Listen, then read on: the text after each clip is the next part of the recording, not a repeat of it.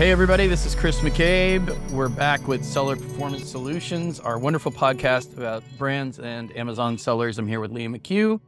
And today, speaking with Daniel Fernandez of AMZ Clever. And you're based in Miami, right?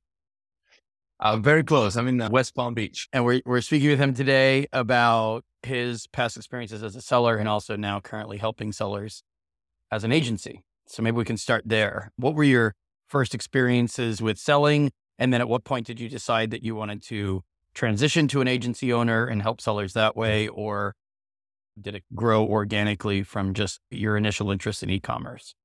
Yeah, absolutely. So I would say I've been in the industry for about 8 years. That time I was living in San Francisco, working in tech, and somebody, just a random friend, sent me one of the first FBA podcasts from a guy called Pat Flynn. Oh, wow. Yeah. That's going way back. Yeah. OG, right? And that got me hooked, so I shortly after launched the products and it did so well and it really ran out of stock. But at that point I thought this was it, right? So I decided to leave my job and, it was one of those situations where I had the golden handcuffs on and it took me 10 minutes to write my resignation email. It took me an hour to hit the send button. Right. But eventually did. And I started this journey and it was very tough at the beginning because when I was able to restock that product, the ranking wasn't there anymore, but it still was selling. And you might think I learned the lesson, but ran out of stock again and reorder. And then the third time, the ranking was definitely not there anymore. Right. And I had already put a lot of time and effort and all of that. And I had taken by that point, like courses after course after course, like crazy. I had to learn a lot. I hired a coach and joined a business mastermind down in San Diego. And they told me, look, you've got all this knowledge and you've done well, but obviously learning the lessons here, but you need cash flow now. So why don't you switch to an agency, right? And that was almost 8 years ago. I did that and never looked back, continue working one client after the other and hiring people. And this brought me to China, where I think we met the first time. Could have been back in Hong Kong, or was it we are going China? way back. Hong Kong. Not as far as you think. Global Sources Summit. Yep. 2016. Yeah. And then, recently moved back to the States. So here I am. And what we do hasn't changed. We may be at Walmart, obviously Amazon, and it's full management. We help brands grow. So you got 2 or 3 dozen clients somewhere in that vicinity, I think you were telling me. They're mostly private label brands, or do you help resellers as well?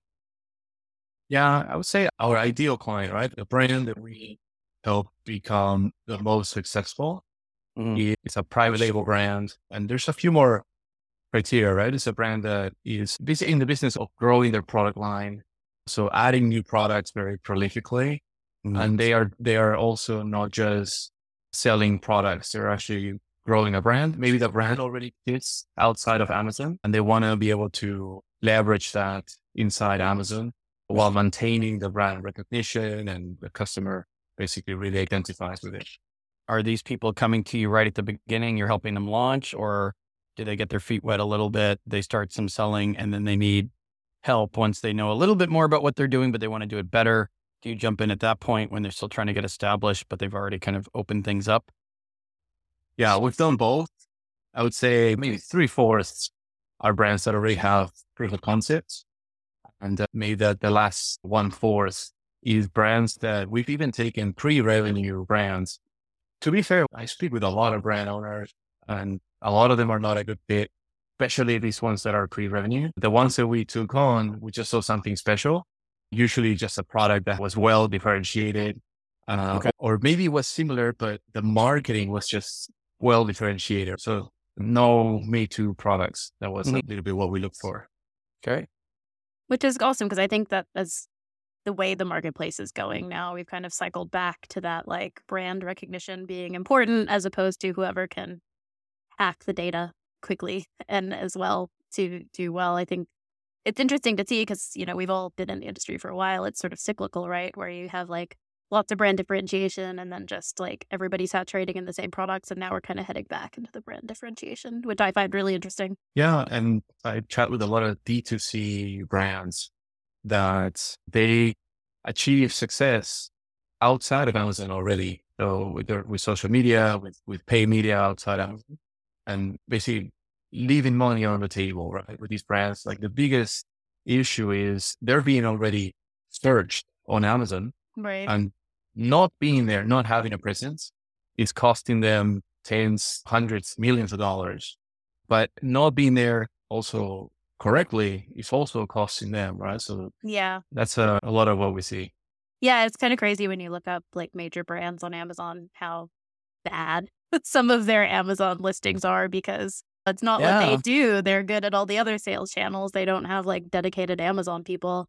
Still, surprisingly, you'd think they'd kind of like get around to it. But I tend to use major brands as my examples of like what not to do when I have to give a talk, because they're so easy to find. So a listing yesterday in the US that the images were all in Japanese.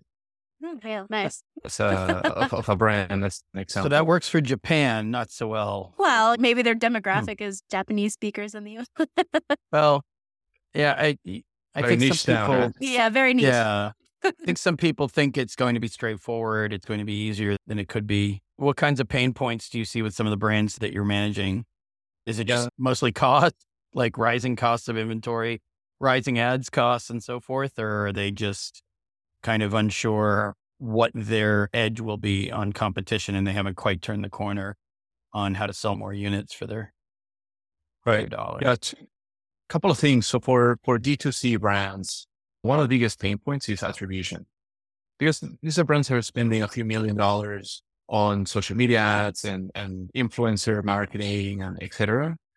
So they have a lot of traffic that's being generated, a lot of brand aware traffic going on, which always is ending up on Amazon. So how do we actually know what the real ROAS is, right? Because there's efforts being done outside of Amazon. We see a lot of brands that are worried, right? How to scale profitably, if I may say, because there's many ways to do it wrong, right? So I think that's another one. Last is for these brands that maybe are not D2C, maybe they've been selling to distributors and all of that, almost guaranteed there's going to be resellers on Amazon. Yep. And that is a problem, because this Japanese listing I was mentioning, the issue is because there's a reseller and they don't care about it. They made a mistake or the Amazon system or whatnot. But we see a lot of inconsistencies on catalogs, on the brand, when big brands are selling through distributors. A lot of them are, because of that, wanting to go D2C, right? Which creates a huge project. It's very difficult to iron everything out, but when done, it can pay off tremendously.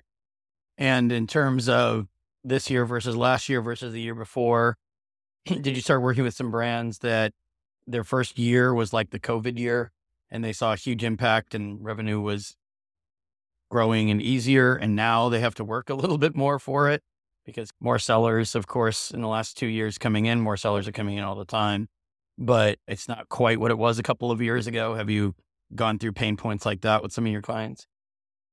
Definitely. And you mentioned something about cost per clicks going up. It's a real thing. And what we have seen is that because of the pandemic, it drove so much shopping activity to e-commerce. I mean, basically the whole retail sector, right, switched to e-commerce. Brands had a phenomenal year or couple of years, but retail stores started to open back up. Of course. The retail traffic went back to normal somewhat. But then there is these sellers, these brands sitting on tons of stock they bought based on projecting that this craziness will continue.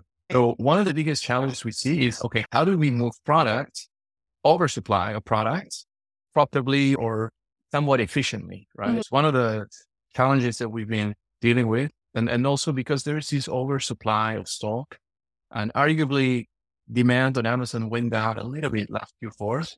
Right. I think the first year that Amazon just had like a little tip down, there are some solutions for that. Yeah, I think also because Bloomberg yesterday published an article about how this is the first year that Amazon is essentially taking about 50% of sellers' revenues. By the time you calculate ad spend and all of the fees associated with it, you're only really getting 50% of your revenue on Amazon. So if you have too much inventory and not rising costs, that's a tough spot to be in. Yeah. So Amazon is love and hate, right? And there's brilliant people working there and they know what's going on. And I think they've been very prolific with their advertising products, launched new ways of targeting customers. For example, right now, what we are doing a lot of is CPC. So common terms, that's for cost per click. That's what advertising has been based off of for many years on Amazon. They launched something called VCPM, which basically means instead of paying per click, you're paying per 1,000 impressions. This is something that has been available on platforms like Facebook and whatnot. We're noticing that getting cheaper clicks by adopting these new options from Amazon. And I think they're being so prolific to bring the cost per click down temporarily, right? Because when the avalanche of sellers come and adopt one of these new methods or targeting options, et cetera, obviously the clicks become more expensive, right? My advice, what we're doing with clients is adopting these VCPM. There's a new sponsored display video ads, which right now also at the beginning, they tend to be cheaper. So a few things to take advantage of. And any other words of advice for brands out there that are new to Amazon or looking at the year ahead in terms of planning for Q3, Q4, planning for Prime Day? If you had to give one big piece of advice to brands in 2023 for the rest of this year, what would it be? I would say to mind more the curation of what gets sent to Amazon, to really, really reserve Amazon to those hero SKUs. In the past, Amazon wasn't very friendly with the restock limits and we could pretty much send everything to Amazon. But going forward, Amazon has realized that their warehousing is a very expensive part of their business. So they want quick turnover. So I think this year, really the focus should be on the top 25% SKUs or top half SKUs via FBA. And I think FBM will probably make a little bit of a comeback because it's trendy, right? Yeah. It's climbing again. Yeah, because Amazon isn't building as many warehouses now. I mean, they were in manufacture or construction overdrive before the pandemic even started. And then they doubled down during the pandemic as well. And then they pulled it all back in 2022. Yeah. I would say don't look FBM would be the other piece of advice. The last one is Amazon is pay to play, right? It's really allocating that budget to be able to get exposure. The days of relying simply on organic ranking is no longer there. Advertisement or paid media sales and then organic sales, there should be a strategy that implements or applies both. Great, thanks. And I guess we might not see you at the Prosper Show. Maybe we'll connect with you at one of the South Florida Wizards to Become events in the next few months. Where can people reach you if they have questions or want to hear more about your agency? Yeah, definitely. And I hope to see you here in South Florida. So my company is AMZ Clever. We have a website, LinkedIn, everything, but really, to anybody listening, I invite you to send me a direct email, daniel@amzclever.com. Great. Sounds good. We'll catch up with you next time. Thanks everybody for listening to Seller Performance Solutions. Thank you, Leah, and have a great day.